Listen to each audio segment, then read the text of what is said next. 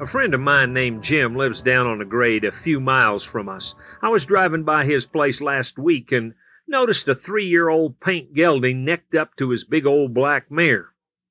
Jim bought that paint horse a couple of months ago and has been having trouble with him. Seems like he likes to wander off and bust fences and get lost and stray into the neighbor's field and such. I've got a feeling that being necked to that mare will teach him some manners mighty fast. Sometimes when you have an unruly horse or one that has a roving disposition, you tie it to a more disciplined horse or mule.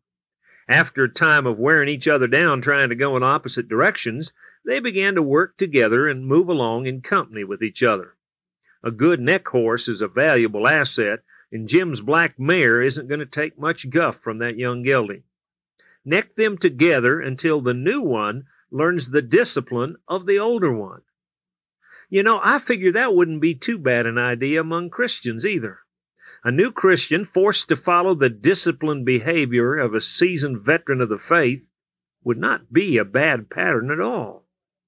Paul calls on a, quotes, loyal yokefellow to help him out with a dispute among some members of the church in Philippi. This man is viewed as being in a wooden yoke pulling alongside of the great apostle Paul himself. We all know, of course, that we should be yoked to Christ. And he has said, "Take my yoke upon you and learn from me, for I am gentle and humble in heart, and you will find rest for your soul. For my yoke is easy and my burden is light." In addition to this spiritual yoke, a personal pact between a mature believer and a rookie just might be the best pattern for learning discipline. It would have a good effect at keeping a new believer from wandering off into spiritual danger and getting himself hurt. Of course, not every believer is mature enough to make a good yoke fellow, but any church that has a number of men and women like this will be able to speed spiritual growth of new believers by leaps and bounds.